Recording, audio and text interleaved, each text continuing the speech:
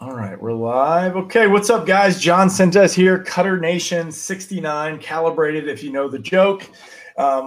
Today we have a special guest, Taylor Gish. But first, don't forget, please rate, review, and subscribe. It really helps us out. Our numbers have slowly been going up the podcast, so we're super excited about how the information's been spreading. We've had some dynamite guests. Cass, I know you know the schedule. We got some bangers we'll talk about at the end of people coming up this week, but the streak continues. Without further ado, Cass, why don't you help everybody out and tell the story about how you know Taylor and why you got him on here? Well, Gene Larkin told me that I need to quit talking about my stories. So I know this guy. He's a great strength and conditioning guy from the Twin Cities back in Minnesota. So Taylor, I always say this, maybe this is only funny to me or relevant to me, but give us your LinkedIn profile bio. I think the last time I updated my LinkedIn profile bio, I think I was trying to be too cute with it for where LinkedIn was at the moment. And so I had some grandiose statement about performance from a 30,000 foot view. I'm a husband, father, strength coach, kind of in that order. And I really enjoy I think probably the crux of what I do, and I know what you guys do too, is I just help seeing people excel to the best possible abilities that they are capable of or that they didn't know they were capable of. And I like that model of coaching and the name where coaching came from, that like a stage coach, you take people places. And that's a super humbling part of our job.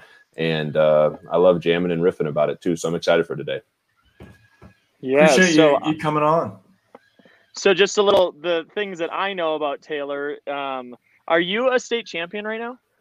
I am currently, well, maybe COVID hiatus, but I am currently on hiatus from my weightlifting career. So yes, I have a little bit of a background in Olympic style weightlifting. I competed locally and nationally for about 5 years. People always joke and say, well, were you training for the Olympics? Because it's Olympic weightlifting, but I'm about as good as someone who can just kind of peripherally hang on a national level. That was where I was. But so no defending state champion right now. I took a hiatus. But you did win state, didn't you? Yeah, that's definitely in the repertoire. And they updated the weight classes. 2000. That would have been 14 through 17, maybe 2 or 3 year run there. So I was in the 105 kilogram class. Everything is metric in weightlifting. So, and snatch, clean and jerk for a combined total. That's the sport of weightlifting, which was a nice segue for me after a collegiate career in track and field. I was a thrower. So yeah, weightlifting was fun. Well, I try and get back to about once a year, train for a comp. Yeah. So I met, our Friday guest is Michael Pilhofer, who awesome. Yeah, so he's coming on Friday. So that's how I met Taylor, and just I just know that I was always looking over my shoulder going, what? Huh? You snatched that? And then also I remember, I will never forget this, and I know it's out of context, so this is not what he meant, but I asked Taylor if he warmed up or foam rolled. He's like, I just kind of pick up the weight and go. Like, if foam rolling actually worked, gosh, we'd be really frail.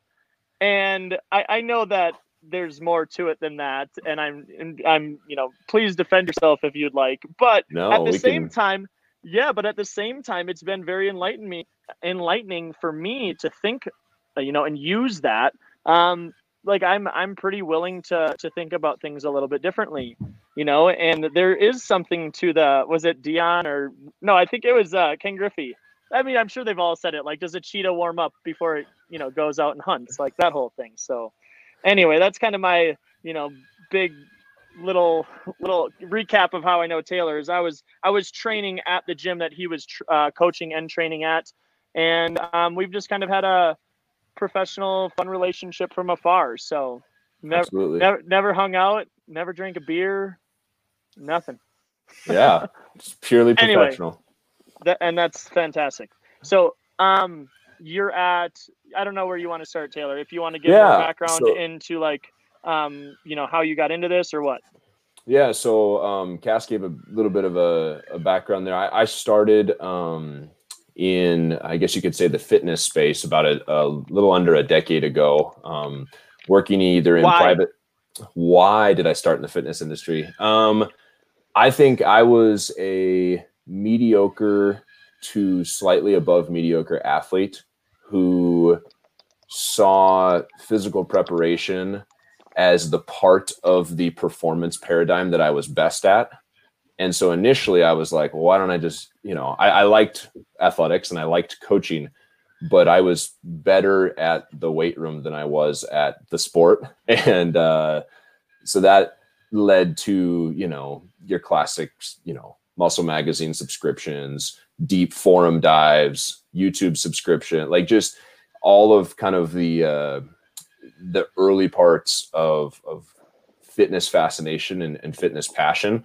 And I quickly realized once I actually got in front of, because things change when you actually coach people, right? You think you have all this knowledge and then you try and truncate and package that to a 9-year-old kid who just wants to get better or have fun. And I quickly realized that process of changing information to understanding for real humans was the most fulfilling and rewarding part of coaching for me. So got into coaching, worked in the private space for 6 years. Your guest on Friday can elaborate on what he does there. I worked for Michael and his business, MSP Fitness, for 6 years in the private space, and then had an opportunity 2 years ago to go back to my alma mater and become head strength and conditioning coach at a Division III school called Northwestern, so University of Northwestern St. Paul. I do all of the physical preparation and weight room work and agility and speed work for our 18 varsity sports, anywhere from women's lacrosse to football to basketball to volleyball, soccer, baseball, softball. We have your typical lineup of kind of North American Division III sports. And that's an awesome opportunity. I work with about 450 student athletes, depending on the calendar year, ranging from, I mentioned just a brief amount of sports, but ranging from quite a bit of training history, if they happen to come from an elite or more preparatory club or high school experience, to very high performing athletes that have almost zero training history. So it's a fun balance, and it's a mix mash of talents and abilities. But the Division III model is super exciting, and I'm really humbled and glad I have a ability to work at that level. John, I'm curious what you're thinking over there, because I can go on all day. You got any questions or thoughts about his path? Could you elaborate a little bit more on like where you got started? Like, what was the inspiration? I find the catalyst to a lot of people, like, I broke my elbow and then now it just sparks this truth life rant of like throwing, Yeah. And like Michael is a certain place to start. Like that's not just starting anywhere. For sure.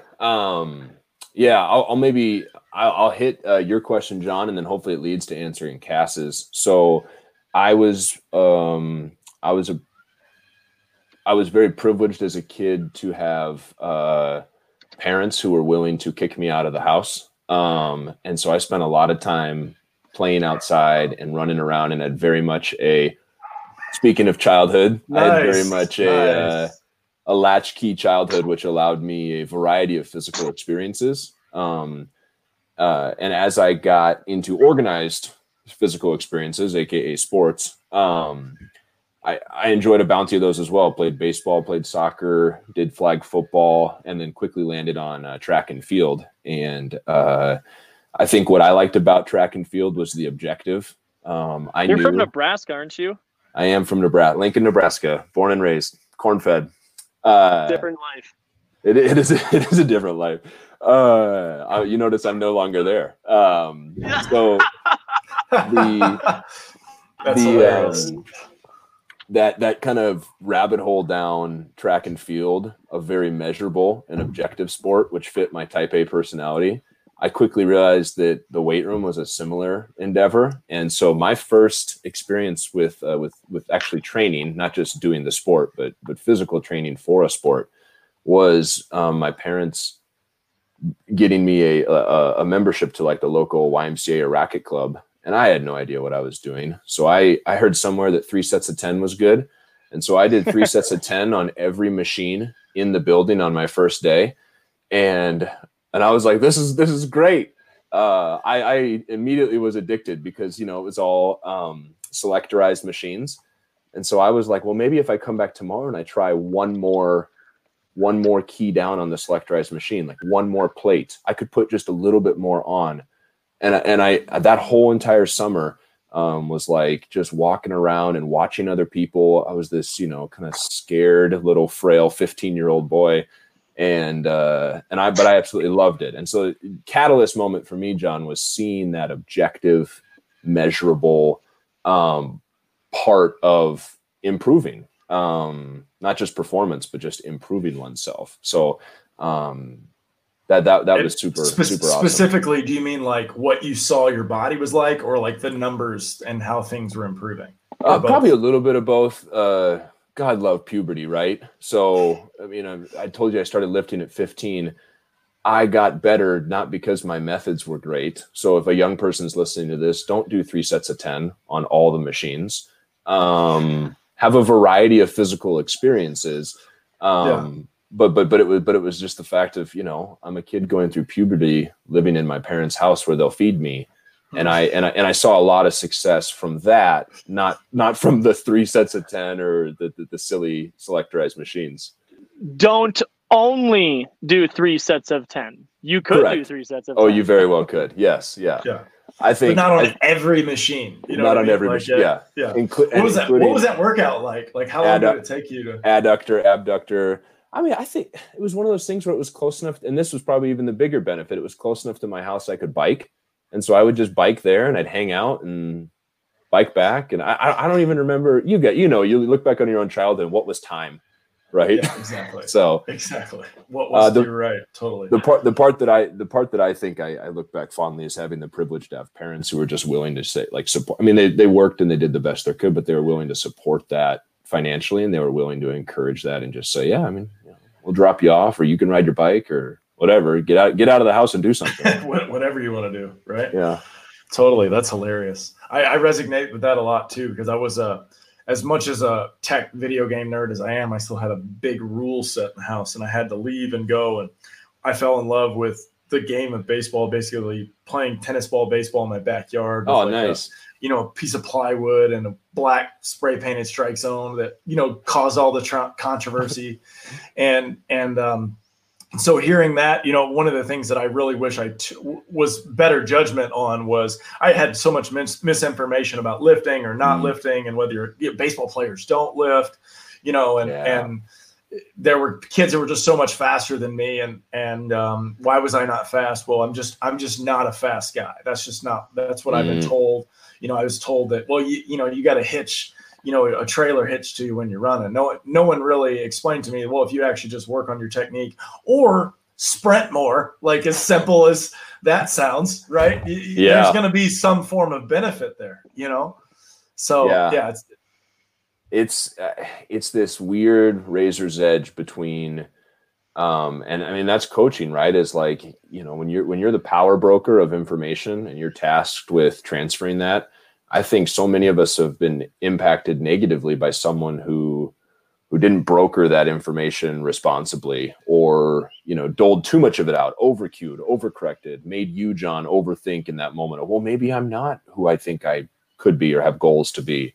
And there's so much power in inviting the athlete or the young person into the decision-making process and just probing and asking questions versus a business of telling. So totally that right there is hands down, like, that's where it's like, I just couldn't I haven't articulated it that well, but that's like the people that I'm seeking out, right? The kind of people that like had this experience that motivates them enough to go, I don't like, duty is not the word, but it's like my responsibility to not screw you up. Right. And along the way, we're going to make mistakes, but it's just so much about that transparency. And there's a right way to do it. Right. Because you can't walk around being like, I don't know. Maybe I don't. Yeah, you should throw. Maybe. Right. You have to be decisive. Right. And, before we were talking, or before on the podcast, we were talking about Chris Hartman at Hamlin. And I remember vividly, we've had limited conversations, and one of them was, Cass, the best that I can do is do the best that I can for this semester right now. And I want all of my athletes to buy in as hard as they possibly can. And usually I'll get halfway through that semester and go, what in the heck was I thinking? And then I don't let my athletes see that, but I then start preparing for that next semester or that next training block, taking those things that I learned into consideration.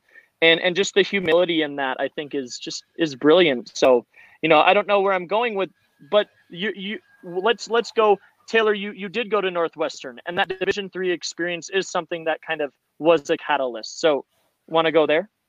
Yeah, sure. I mentioned growing up in Nebraska, I wanted to get out. If anyone who's listening or you guys have ever been to Nebraska, it's normally a place people drive through. Well, I lived there for 18 years, so it's like living at a rest stop for 18. No, I'm kidding. I loved it.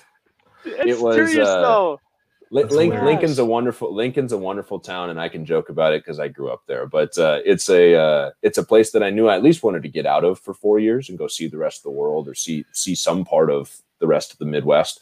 So I made it as far as Minnesota, and went to a small liberal arts college in the upper Midwest. Who I looked for a place. How'd you come to that? Oh yeah, I had a buddy whose older brother met a recruiter at like one of the college fairs, and then he ended up liking it and went there, and so he was kind of my in. I had some cousins that had gone to like smaller schools in the Chicago area, and so I kind of knew of like just based off looking at who competed against who. Because doing track was very much an interest of mine. But I also wanted to go to a place that had some type of human performance or kinesiology major, and Northwestern fit the bill for that. So it's a beautiful little campus up in the suburbs of St. Paul, Minnesota. They got this kind of peninsula feel, and the college actually juts out into a lake.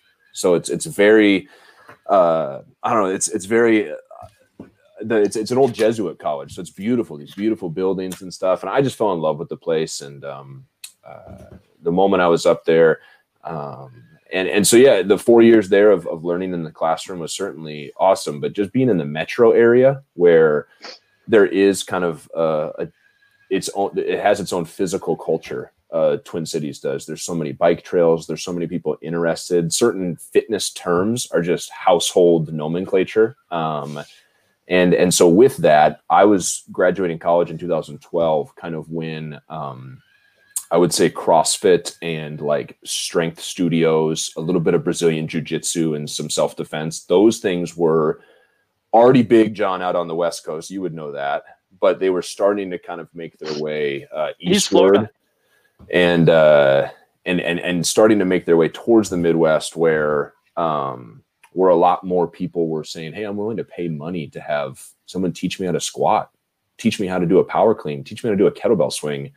And graduating in 2012, that was just where a majority of the jobs were. So as much as I had intended upon graduating and then finishing up an internship at the University of Minnesota, as much as I had intended, hey, maybe I'll find a GA or maybe I'll find an assistant strength coach position, those things just weren't as available coming out of the kind of 2008 recession. Universities weren't doing a ton of hiring. And so, but the private space, maybe not even worth your time either. Like that was my biggest decision on it, you know? What do they call them? 80-40 jobs, 80 hours a week for $40K a year. I'm fortunate that my dad really explained that idea to me. And I remember like thinking about going into being a GA after I'd graduated. But like, this is before the relationship with the school had been ruined. That's another story for another time. But that's when I was like, well, that sounded like something that I wanted to do. I knew I wanted to be around the game and do coaching of something, but a lot of people don't know about that decision. And did you take that route? Is that how you went? Didn't. Or? No, I didn't. And you wouldn't infuriate me or offend me for speaking some truth into that route. I think in coaching, especially in the collegiate space, whether that's strength and conditioning or sport coaching, there's some brokenness with that kind of whole pathway. Oh, for sure. 100%.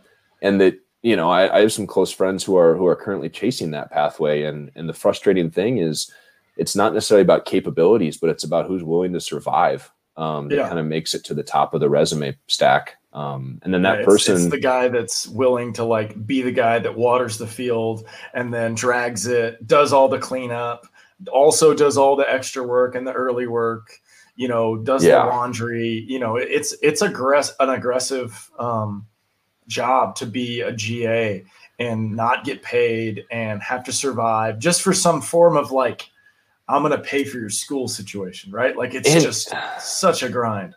And the individuals who are suggesting that type of pathway should continue, when you really get down to it, are pretty much suggesting it on the basis that it's because that's the way they were brought up, which is never a good model for I'm just gonna, professional development is gonna be this way because, well, I had to pay my dues, or I had to cut my teeth, versus trying to offer a sustainable career and a future. That's a good point, because that's where a lot of the really good coaches that or the kids who want to become that coach, like you just get stirred off because you gotta work at a bar or deliver pizzas or whatever you got to do in whatever spare time you have, because they expect you to be there 24/7, not like you can't survive. So it's definitely an interesting way to do it. I know that the school that I was at, they did clinics and camps and lessons all the time to survive. And some of the guys actually did pretty well, but those guys that did well, it was like their fourth year, and if you're looking at like do lessons in track and field. Yeah, exactly. Yeah. Especially group ones. Yeah. Yeah. Right. 100%. So I think, facing that landscape, and that reality as it became a clearer picture to me, just became less of a possibility. I was getting married. We were going to like be in the cities. The prospect of traveling halfway across the nation as a poor college graduate was just not a reality, to put myself up someplace for coaching. And so I just started tossing out resumes like hotcakes. And I don't need your podcast on Friday with Michael to be how he knows your podcast, guest from episode 69. But essentially Michael got one of my resumes and cover letters, cold turkey, deleted it. And thank God that his wife, Vaughn, had the email on backup on their home computer, and she happened to see it before it went to the trash. And she was like, "Oh, you should call this kid back. He, I think you'd really like some of the stuff in his resume."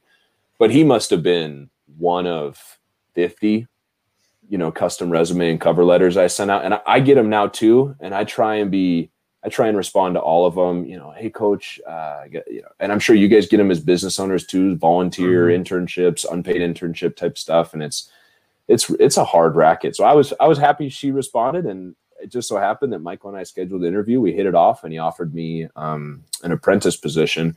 And that's kind of how I got started in the industry from a gainful employment standpoint.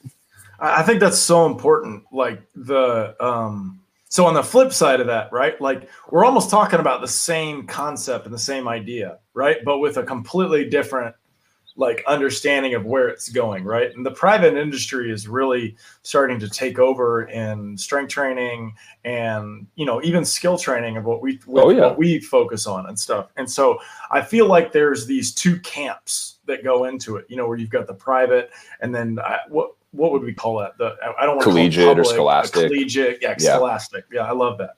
Academic or whatever it is. So, in the strength training world, I guess the language is pretty equal. Like I feel like you could go to a strength training coach, you guys could have a conversation and you're not going to rip each other's head off, right? Like you're going to be able to see some stuff there and find some common ground, right? Would you agree with that? Yeah, I would. Sometimes maybe not. 60%. Yes. 60%. Okay. Well, even then, in my personal opinion, I think that number to the baseball skill world is like 5%. Yeah. If we go to a school and start talking about throwing and some of the stuff, they're going to completely be like, "Get out of here," Right. So, that issue of academic or scholastic versus private seems to be an issue from really, I don't know, 9, 8, because it's you got to pick a lane on where you're going with it. Right. Where do you feel like is the most benefit in it for for a kid? Like, do you feel, because I feel like there's two different ways to go about it, and I'll explain afterwards. So where do you feel like is going to give you the best run there? I mean, context is everything, right, guys? So it's sometimes hard to answer, but I will do my best to give a little bit of maybe thoughts on the matter. I think that if you can get, quality education on weight room based activities, quality education on, whether that's energy system stuff like physical conditioning or sprinting, if you can get some quality education from a skills standpoint at the high school or at the university that you're attending, fantastic. But I don't think there should be any stigma associated with during the summer, during the off season, pursuing a skill coach, pursuing a private strength and conditioning coach, pursuing, something that's associated with, a lot of clubs that take place in the off season have their own dry land training or strength coach attached to them. I don't, and maybe it's because through mentors and through my time in the industry, it's not my personal bend, but I have had to work hard to develop more of an abundance mindset. And I think that is what's going to help all of us, all the rising tides in the harbor, or all the rising ships. Wow. Rising tide raises all ships. Jeez Louise. That's what's going to help elevate all of our earning potential and all of our longevity in the field versus infighting and bickering about, whether it's techniques for teaching a kid how to throw or teach a kid how to hit, or even just ways to periodize and plan hitting and throwing or other skills associated with the sport. To me, if I'm in the private sector, if I can reach out to the school or the school can reach, and again, the school may not know that an individual has gone and done some work with a skill coach. So can the skill coach reach out and say, hey, I've done this and that with John and he's gotten so and so better. And he really speaks highly of what, you don't have to blow smoke up their butt, but like I think there's some reciprocation and commonality that will help everyone in the circumstance or everyone in the situation versus this infighting that leaves a young person going like, well, who's actually right? My high school coach or my my club coach or, the guy who helps out with town ball, they're getting so much information. Exactly. We can kind of just get over ourselves and stop concerning ourselves with who's right about the number of reps that are appropriate for, January for a pitcher to take during one session. Right. But that's the stuff that we tweet about and war over. So my opinion, since you asked for it, would be to find some common ground so that the athlete at the center benefits the most. I think. Go ahead, Cass. Okay. All right. So I've been doing a lot of research about this, especially, the Bulls, the Bulls from the 90s thing's on right now. Oh, it's a great doc. Yeah. It's a great documentary. I'm starting to find some of these correlations with some of the best athletes in the world that seem to have one or two voices that they really control through their entire career, right? Like Tiger Woods had like 2 swing coaches, I think it was, maybe 3. And then I think the whole reason why he changed was something to do with like some form of injury to that, right? And what in the baseball world, what we see a lot of is you have a multitude of coaches, right?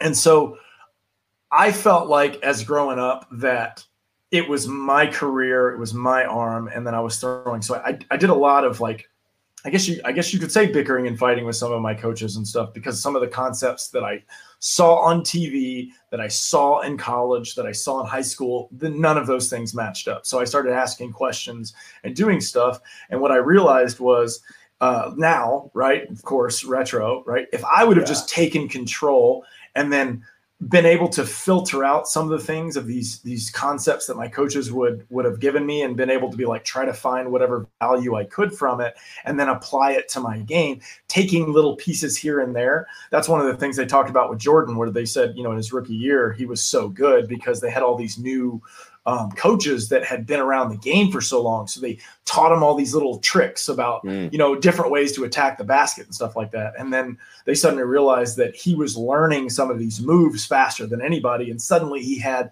everybody's Hall of Fame moves, whether, you know, it was the fadeaway or, you know, all these other shots, right? And if we can look at it that way, where if there's you still got to be true to yourself, right? You can't be 100% coachable and follow someone into the deep end, because you just don't know what's over there, right? It's way better for you to figure out what's over there and come back and try to use their guidance to try to be prepared for it, in my opinion. So, you know, it's interesting on the different things, like you're saying, where you see it also, we see it, and it's a weird conversation to have with parents and players, where it's like, hey, honestly, like, and Cass says it all the time, it's not really about what I say. It's really about what you're doing, Leon. And then how do we all decide if this is actually working or not? Like, how do we evaluate it to the point that it is effective?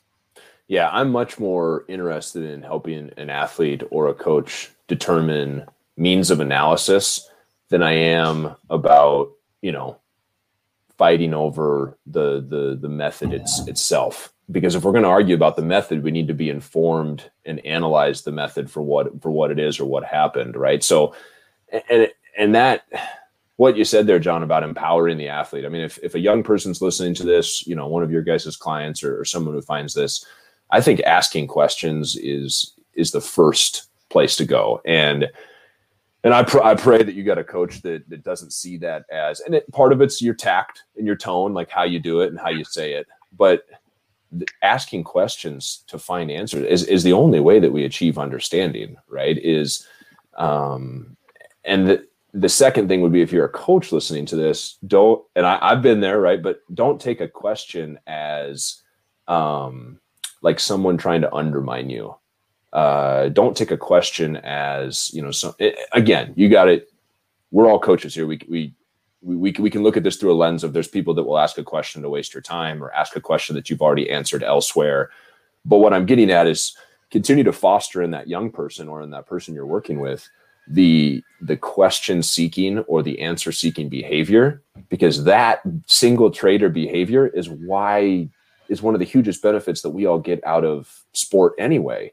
So yeah, I think it's, to your, collaboration and trust are really hard to build when you have these like big factions, university, club, and there's Twitter wars and there's infighting. But man, if we could just move a little bit closer to an athlete-centered model, where we look at the individual, help them ask the questions, and maybe find some understanding for themselves, I don't think there's a wrong, but only a win-win with going with more of that type of model. How does fatherhood inform your decisions as a coach? Oh, geez, Cass.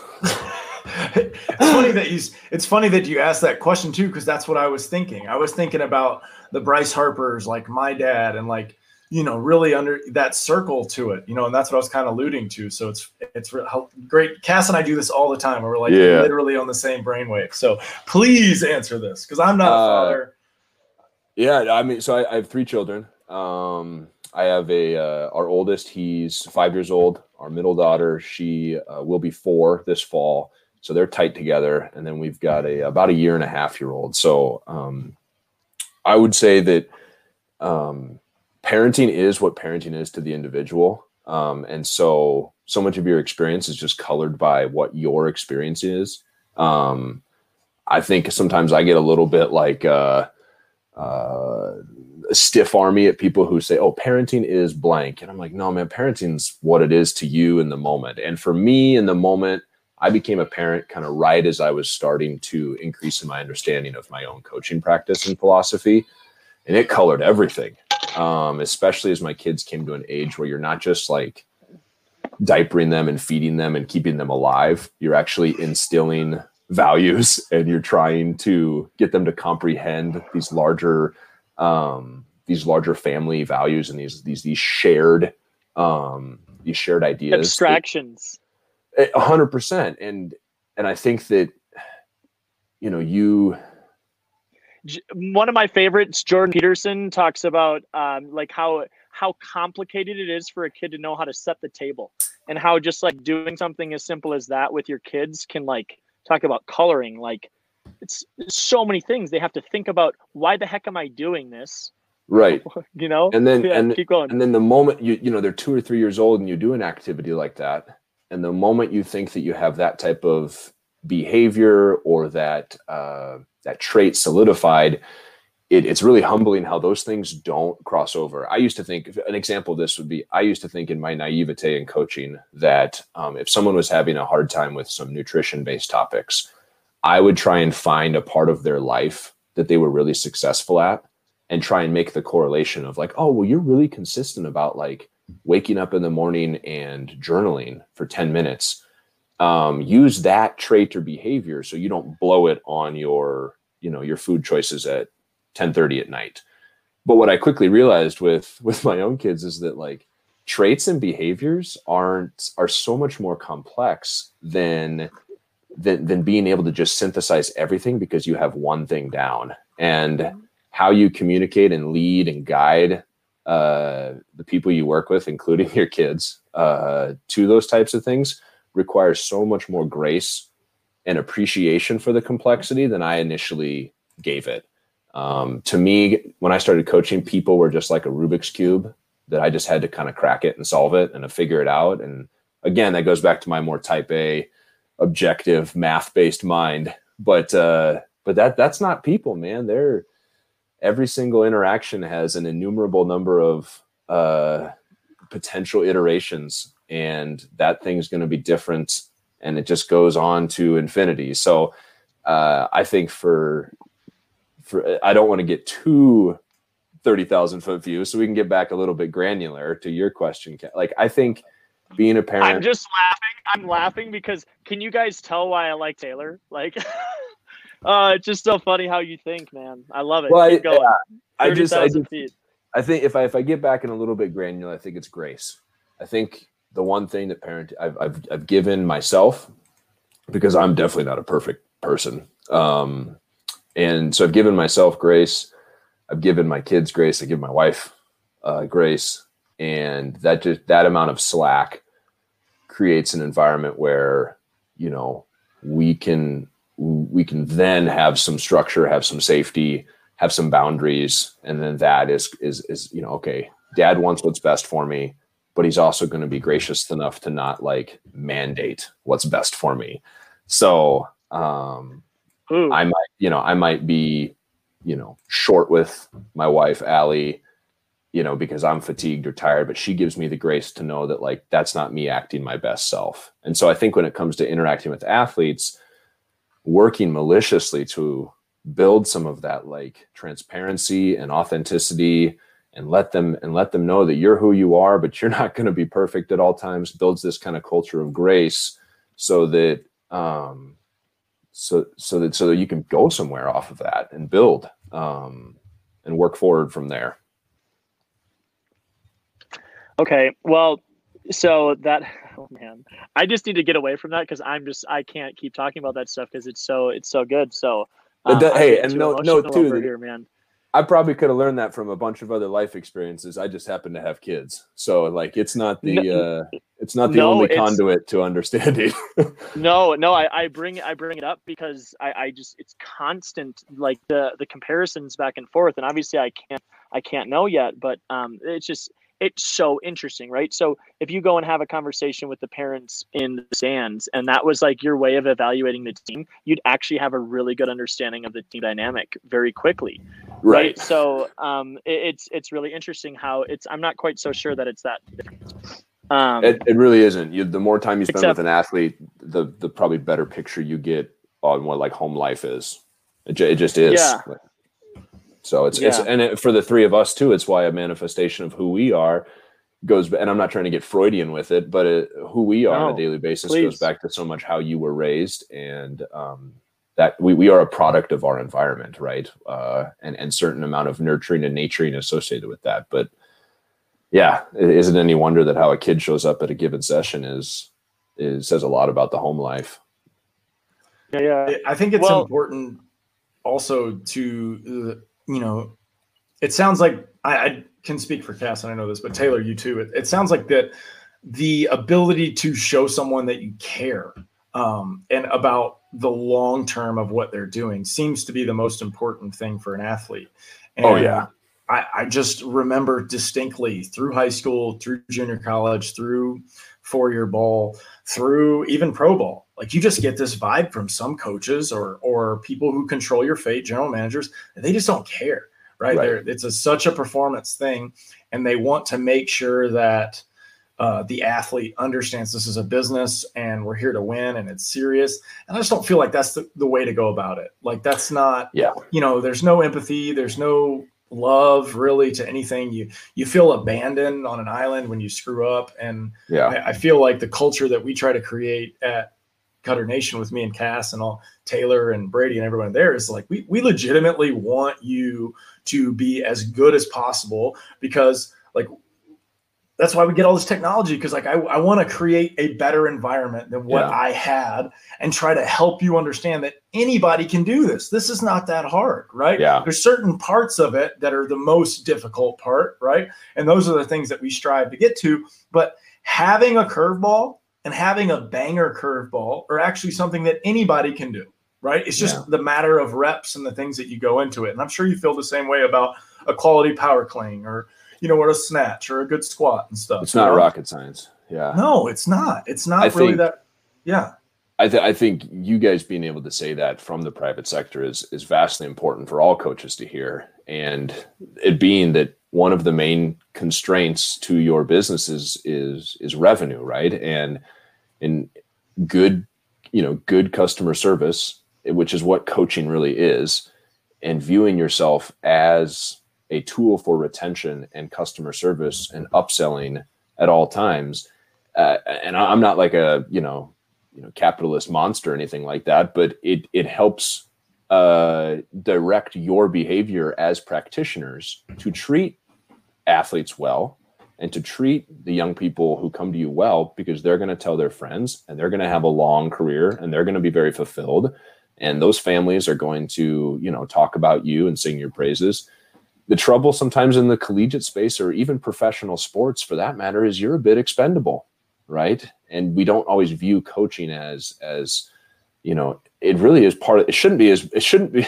It's funny how in like a organization, coaching should almost be more like the front office, right? Like you do a lot more with customer service and retention than you do with like, what we think is super important, which is sitting down and crafting out a 12-week plan for, so and so. It's a little bit more about, hey, like, who are you dating right now? What's your dog's name? What do you like to do? What video game are you jamming on right now? Like what new album have you listened to recently that you really enjoy? And so I try and just get into that stuff with my athletes. And I'll be honest, like they'll say a game that I've never heard of, or they'll say an album from an artist that I had no idea, but they just won a Grammy this year or something. So that's Cass. That's Cass for us. Cass, check out this band. I'm like, all right. So that's but to your point, John, letting them know you care. I don't know if in the collegiate space or professional space, our behaviors are or have to be as focused on showing that care and compassion towards people. Because the nature of there's always going to be a new recruiting class, or there's always going to be a new crop of guys we're bringing up, or where there's always going to be a trade or something. It seems as though people are expendable when truly they're not, right? Yeah, true. Like I totally agree. I mean, the fact that I've heard those multiple times is so sad.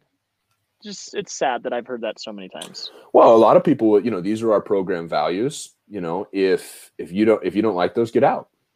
There's plenty of other schools you can transfer to. There's plenty of other, places you could uncommit from us and commit to another place. Oh, you don't want to work, and it becomes this kind of, it shames the athlete for asking a question or inquiring, when in reality, they just wanted a place to belong.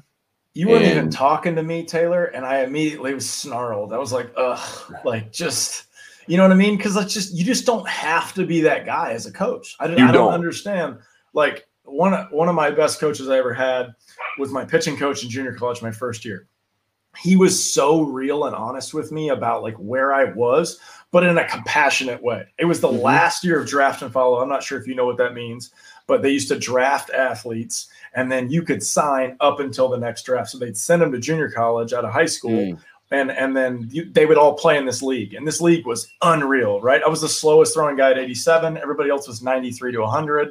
It was crazy, right? It was absolute nuts to me, right? But to him, he's going, look, John, I brought you in. You're actually a pretty good pitcher, but you're just underdeveloped completely. You're weak. You don't throw hard enough. You've never really been around an everyday serious program like this. Like, you need to give this thing, a year and see what happens. And I put on like 35 pounds my freshman year. My velo went up like 2 or 3 miles an hour in one way, but in the same sense, it went down because they dropped my arm slot. So like, there were weird decisions and things that happened. But what I really figured out more than anything was the fact that this is actually what I wanted to do. I actually wanted to be in a complete immersion into a baseball, program that actually wanted to do that. And so the standard for me was just raised so much higher than what it was, Right.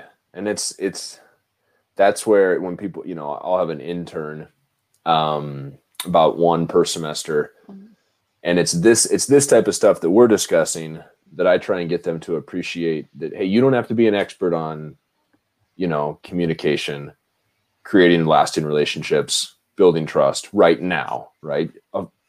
When I was a young coach, I was trying to read all of these training manuals or learn about the best program for building, single leg strength and what are the rep protocols and the work rest ratios I want for, increasing speed. Absolutely spend your time doing those things. And I'm sure there's equivalents in the game of baseball that people spend a lot of time in their younger years becoming aware of. But in reality, a lot of the multipliers, if I can use that word, from a potential or success standpoint, are establishing relationships and building trust and giving people grace and being transparent, which not a lot of people have the tool sets for. Or want to spend the time getting better at, which is unfortunate for how impactful sports is on a young person's life or all of our lives, and how much more impactful it could be if we worked on some of those some soft skills or ethereal skills. I don't know if anybody could disagree with anything that you've said. Well, I don't know. Here's what we could disagree with is maybe a few of my coworkers could cop on and be like, Taylor, I don't think Taylor's as great at building relationships as he says he is. He doesn't build very good relationships with me.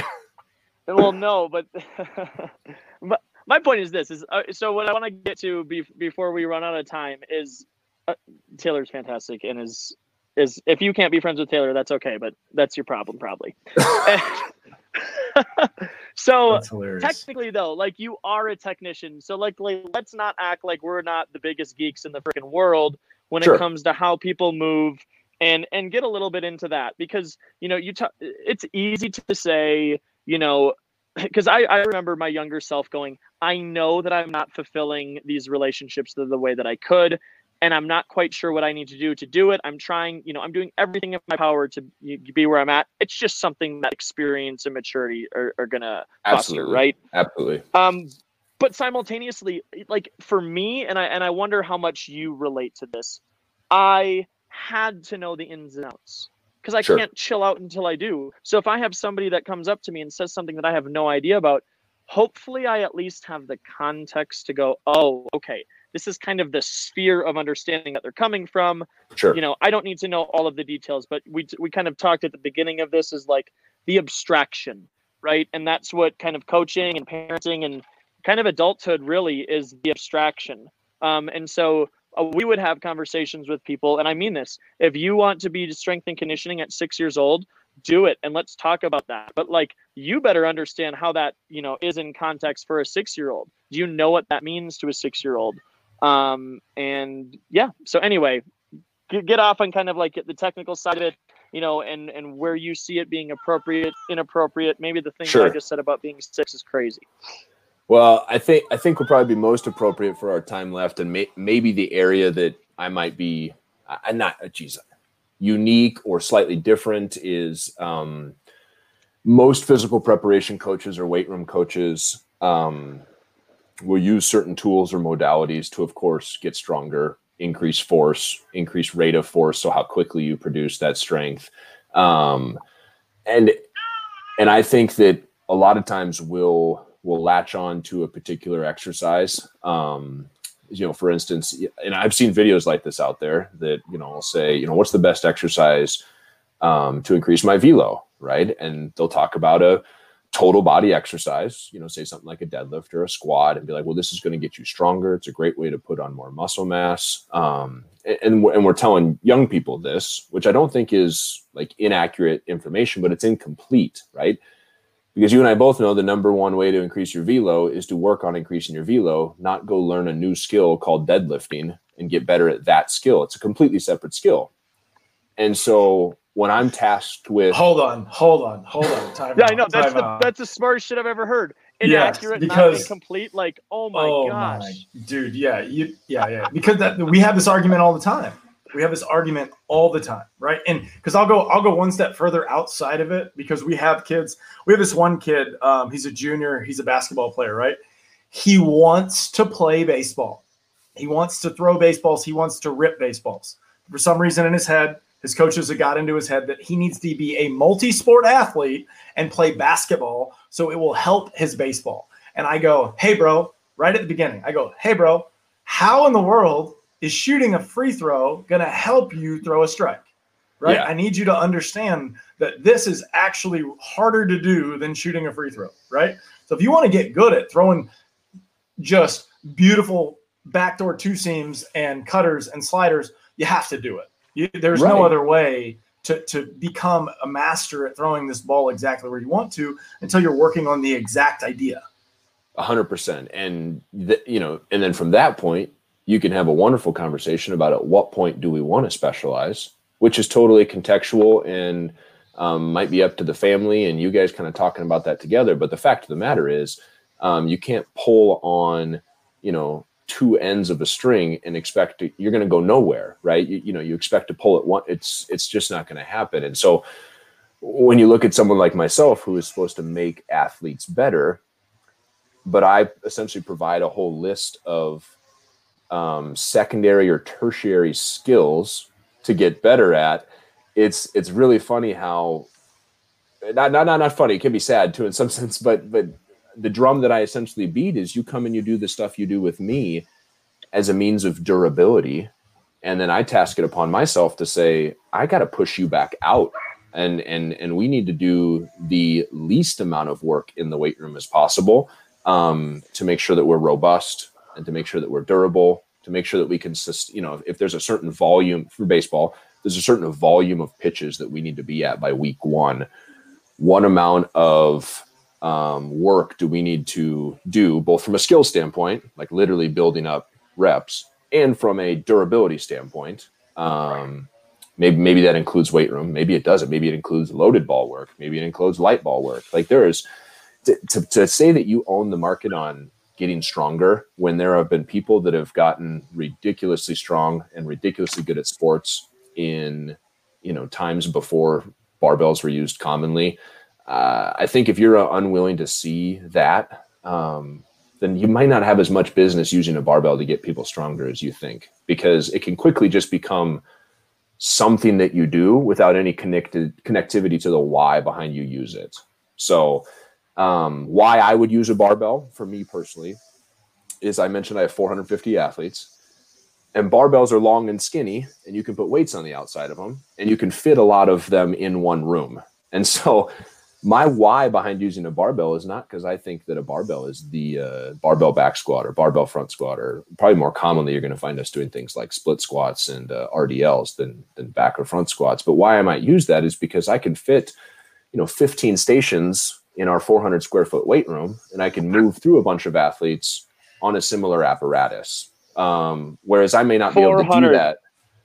Where I may not be able to do that with some of our sport specific movements, right? So it's really hard to fit, that many pitching stations in a facility, right? Or that many mounds. So if we're viewing the weight room as part of the physical prep process, we got to be talking about efficiency and transference, right? So how does your space constrain the movements that you're going to do? And then what movements are actually going to transfer to the game itself? That's awesome. That's a great point. Do you, Cass, go ahead. 400 square feet. If you did not catch that, like what? It's that I didn't realize that their weight room was that small. That's small. Well, it's small, and then we end up sharing it with the rest of the student body. So, yeah. So now most, this guy's trying to jump in. The only reason I want to highlight that is because in Minnesota, for one, you have tons of baseball players that love to find ways to not throw a ball, and here it's like.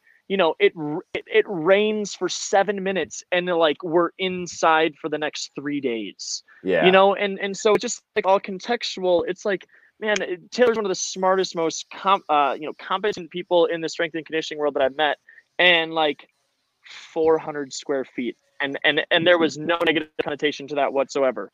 Just making that highlight. And in fact, I don't know if I want to change it anytime soon. I mean, yes, don't get me wrong. It would be nice to blow a few walls out and build a larger performance center that's dedicated to just athletes. But the fact of the matter is, it really allows me an opportunity, kind of like this whole pandemic environment, to really analyze like what do I provide that actually matters? What do I do that really greases the wheels? And I'm pretty confident that like we can still get in the high transference activities for the athletes that need to do them when they need to do them in a pretty small space. And it's going to take some scheduling. It's going to take some, just to provide the listeners with a clear picture. So, what I'll do is every single week I schedule out lifts for teams, and then I post that schedule so that anyone who might be coming over there to use it as like a student rec and just get their bench on knows when the athletes are going to be lifting. Because a huge conflict in the past before they had a strength coach was 2 or 3 roommates might get together and be halfway through a workout, and then the entire softball team comes in, and it's like, whoa. Any gym rat would hate that. So I've tried to be transparent with, hey, this is what the schedule is. These are any changes to the schedule, because and then they pretty much know that that when the athletes are coming, so they can avoid them. Second thing is I've just tried to put out like some general fitness tips for our other student athlete or our non-athlete students to show them that like, yes, I'm here predominantly for athletes, but I still care about anyone who comes in and lifts in this facility. So if you've got questions about technique or you want to see some stuff, so that has made my reality with the athletes easier. So I say 450 square feet, like it's not huge, but we get in. We got 4 squat racks that have cages on both sides, so we can have eight barbell stations going at a time. And I'm sounding like I only use barbells. Geez Louise, I have a whole kind of space in the middle where we'll do a variety of movements that included loaded and unloaded exercises. So I'm a big natural movement and functional movement fan. So we will try and get athletes as dexterous and exploratory, they'll hear me say a lot, as they can, with things like crawling, things like bounding, lunging, raising and lowering their body in time and space, to really create, and I'll say this clearly, a behavior that transfers to sport, not always the movements themselves, right? There's nothing sport specific about a lunge per se, but if I'm allowed to ramp up the intensity on a lunge, or I'm allowed to explore maybe where I put my foot at on a lunge, that behavior does a good deal of transference to sport versus saying that, well, lunges are sport specific, because I would argue they're not. I have how much time do you have, by the way, Taylor? Probably another 15 minutes or so. Okay. The only thing stopping me, John, is lunch. So my own tummy rumbling will. Yeah, I didn't share that with him. We had said, we'll see how it's going here. Yeah, let's try to be done in like 10 more minutes for Taylor. Okay, because I have a complicated question. That's what. Oh, I love it. Let's shoot. Okay, so programming wise, right? Sure. I'm not there. This is my opinion, and this is what I've done. And Cass has heard me say this. On-ramping and throwing programs and lifting programs, right? I understand there should be deload and there should be things to that. Yep. I was very fortunate to see something happen, and I saw a 12-year-old throw 90 miles an hour. Where I was in Mexico, it was the kid wasn't the super freak athlete. He was very skinny, He was like 5'11" for 12, but when I find out about what he's doing, right, and this happens all the time, by the way, down south, because they don't do the same kind of training methods. Like, they don't stop, right? And when I say that, this is the idea I have. In Southern California, the word development is disguised in playing 40 weekends out of the year. That's what it's disguised as. Okay. Yeah. And I'm not kidding. Like, there is a tournament every weekend. You could play all the time if you really wanted to. And they just maximize because of the weather. Right. I have always said that you can gain velo and lift at the same time, as long as you're being smart about how you're going through it. And this is where we've gone into our programming and stuff. So do you think that is the most effective way? If you're starting at day 0, and you need to work on, let's say an athlete starts at 80 and his goal is to get to 95, right? Right? Splitting up this stuff, could you comment on how you would do that? Let's say the athlete's graduated, he has an unlimited amount of time in the day, right? And he knows that he needs to lift, he needs to run, he needs to throw, he needs to do his arm care, right? How would you do that with your skill set and applying it to make sure it's going to be the most efficient for the athlete? Yeah. Provided they're coming to the same facility for both lifting as well as throwing, I'd probably just try and do combined sessions, just so purely from a schedule standpoint. Now, if they love hanging out with you guys and they could be there all day and they're not a pest to you, maybe you could split up and have, one day's skill work, the next day's lift. But I think combined sessions work out well. Just from I'm thinking of a young person and their schedule, okay, I get in the car, I drive, I can knock out everything in 90 minutes or 2 hours, and then I can go home and I check the box for that day. So my mind goes to combined sessions. So with combined sessions, from my perspective, the thing you have to probably be most considerate of is not necessarily your intensity initially, but probably more like I mentioned, some of those qualities around dexterity and adaptability. So I might, again, it would depend on their training age and stuff, like to see a model where, if you're going to have, let's say it's 3 days that you're going to do some lifting, or 4 days, can you allow for, a variety of experiences early on. So not just saying, well, we see a lot of good things when, John goblet squats, so we're only going to goblet squat him. We know that, from a force development standpoint and from a durability standpoint, especially, that a variety of movement experiences while loaded will do more for durability than just getting really good at one thing, which is the danger with any specificity. And if my specificity is going to be tapped out on my skill work, because we know that we're going to be doing a lot of pitching, I would probably try and vary my movement work a lot. So if I want to squat twice a week, make sure that they're not the same variation, or make sure they're not the same tempo or time under tension. If I'm going to do some type of hip hinge or deadlift, trap bar deadlift, RDL, split stance RDL, single leg RDL, some type of hip work or hip thrust or single leg hip thrust, don't double them up, vary it up. And I think the thing that this goes back to me as a young person hearing 3 sets of 10 somewhere, so just doing it. Since when do we, from a standpoint of building intensity, it is helpful to keep the movement similar. But again, we identified that the place we want to lean into our intensity is in our throwing, not necessarily in the physical preparation. We're mainly using that as a means to get stronger and more durable. So changing it every set. If I'm doing a goblet squat, could I change my feet set to set? Could I do a split stance and then change where my feet are at? Lunges work great for this, because you could have, one set is maybe a lateral lunge, or one set is a reverse lunge, then one set's a front lunge, or maybe it's the way I'm loading it. A lot of times in facilities, right? I'm limited on equipment. I got, so many dumbbells, so many kettlebells, so many bars, but can I change the way I'm loading it? So the first set is a kettlebell goblet squat, and I'm right here with the kettlebell. The next set, it gets instantly harder if I hold it out in front of me up over my forehead, right? So I'm thinking about in the early day 0, you said day 0. Yeah, for sure. Being a bit more bent towards movement variety.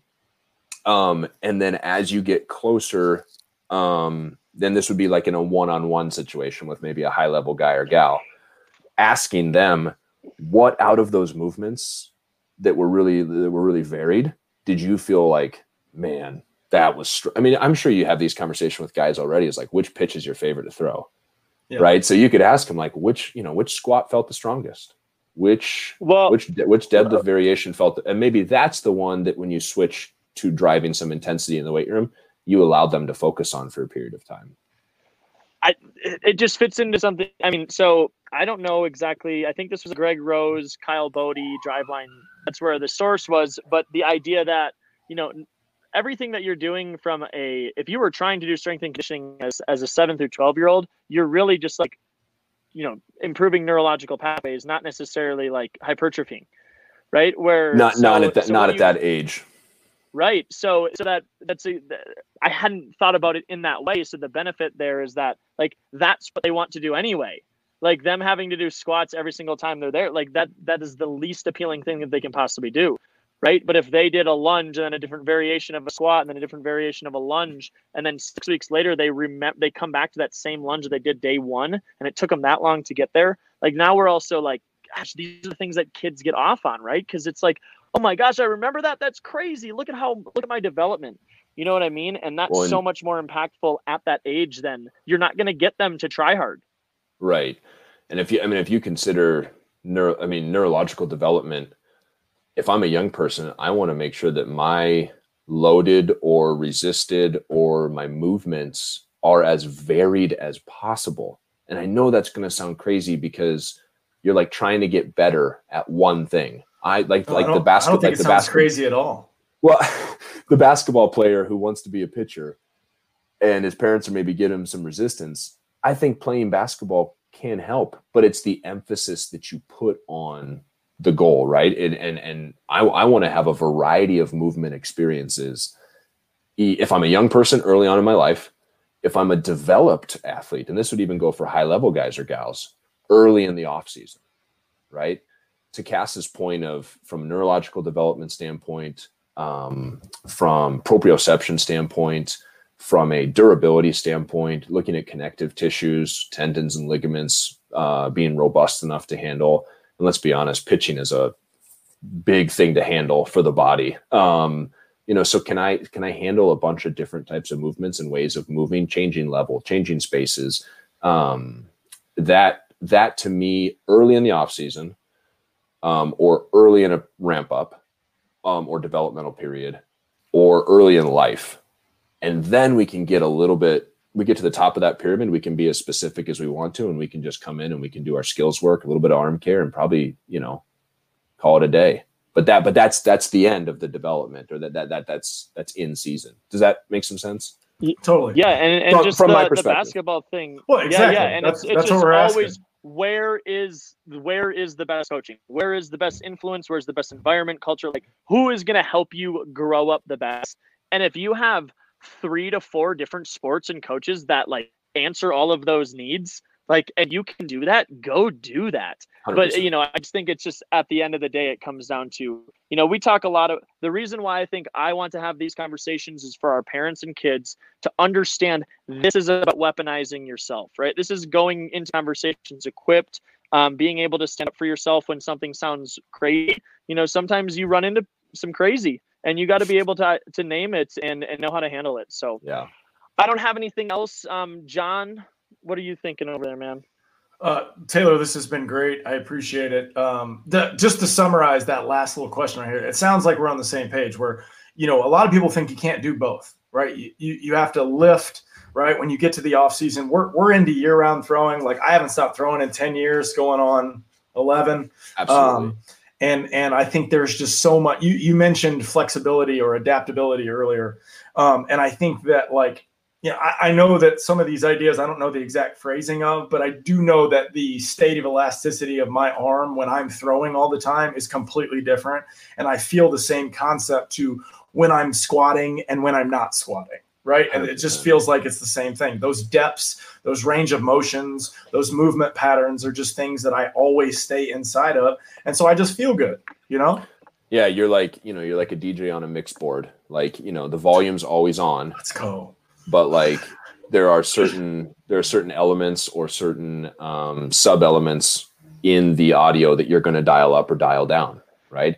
I used to always think of it kind of like a video game avatar, right? Where I get a certain amount of XP to drop into, power or decision making or wisdom or whatever it happens to be.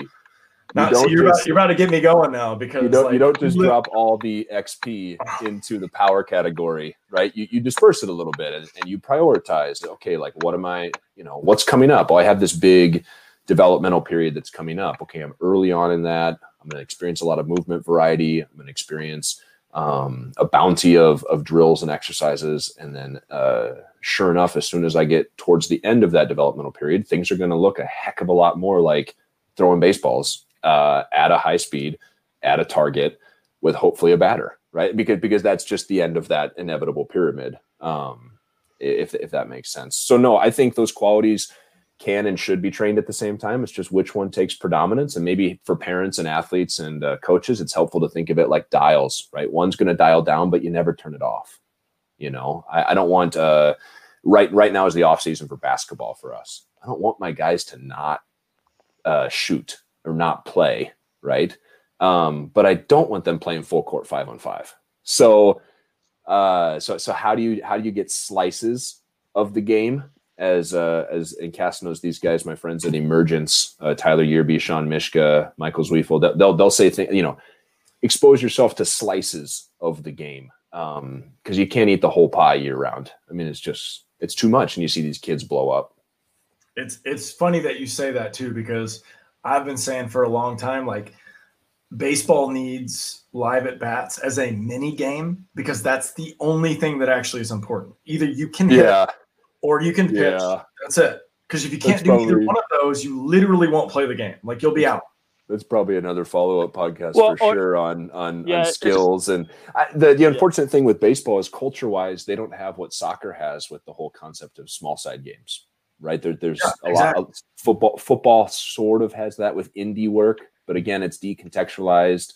You get out bags and stuff like that. I mean, the bag in football, or the cone in football, or the ladder in football, is the tee in baseball. It has a purpose. Don't get me wrong. It might be a tool, but if it's like, if it's if it's February, if I'm ramping up for a season, I hope to be seeing the most live stuff I can. Get out the tee in November. That's fine. But if it's February, April, May, and we're starting to ramp up for some real baseball, man, you got to have those slices of the sport and have it actually look and represent and feel. Like, if the athlete says this doesn't feel like baseball, it's probably not baseball. That's a great way to say it. Dude, it's a great way to end it. You're brilliant, Taylor. I'm so excited that we got to have you on. We're going to do this again for sure. Especially dude, I heard Yearby in your voice like 17,000 times this whole thing. So yeah, he was great to meet we met him in Nashville. Did you do the pitching conference? He's a great guy. Tyler's a dear friend. And I'm very fortunate to be kind of part of a larger group of professionals that could just kind of challenge each other. And you said some very humbling things there, Cass. I hope I'm living up to them to my athletes if they ever see or hear this. But it's we are who we are in the moment. And like you said with Coach at Hamlin, I'm doing the best I can every semester. And sometimes I scrap it all and we try it again different the next semester. But that's life. All right, man. Totally. So you're not really a social media guy. So this is more of, I don't know, if you wanted to get connected with Taylor, what do you think, Taylor? Well, I do.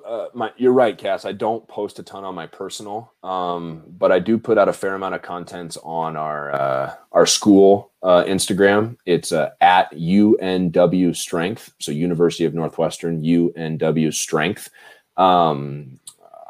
It's an assortment of training videos. Right now I'm doing a weekly video for home workouts for our athletes and just some other performance type behaviors and tips it's mainly geared towards our athletes in our community. So you might not get some of the memes on my Insta stories because they might be Northwestern specific, but at UNW Strength is my handle for work. And then honestly, if anyone wants to email me and ask me a question, I'll throw my email address out there. My work email address is tlgish, Gish, at unwsp.edu. Cool. There we go.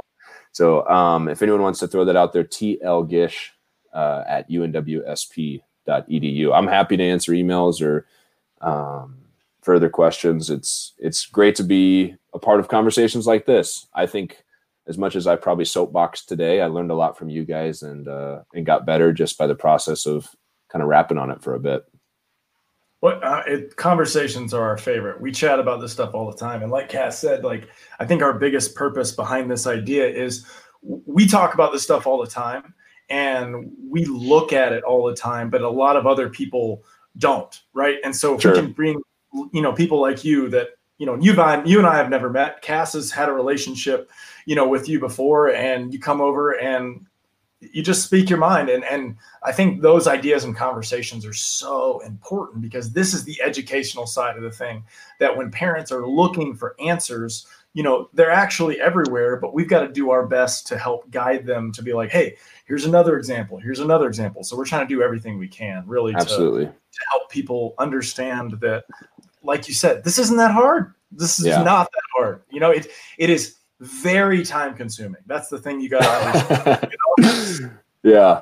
Well, we've taken the time, so hopefully we can. That's all I can maybe ever hope to do is help someone spend less time figuring it out. Definitely. Well, guys, appreciate it. Taylor, you're the best, man. We'll definitely do this again. Cass got some weird phone calls, so we lost his audio, so no big deal. But please rate, review, subscribe. Taylor put his information on that. We'll put that in the show notes also. But I appreciate it, man. And if you need anything from us or if you have any questions, feel free to DM me, reach out. If you want to know anything that we're doing, please do so. Appreciate it, guys. All right. Thanks. Appreciate it. Have a good one. Okay, I can't hear. See you guys.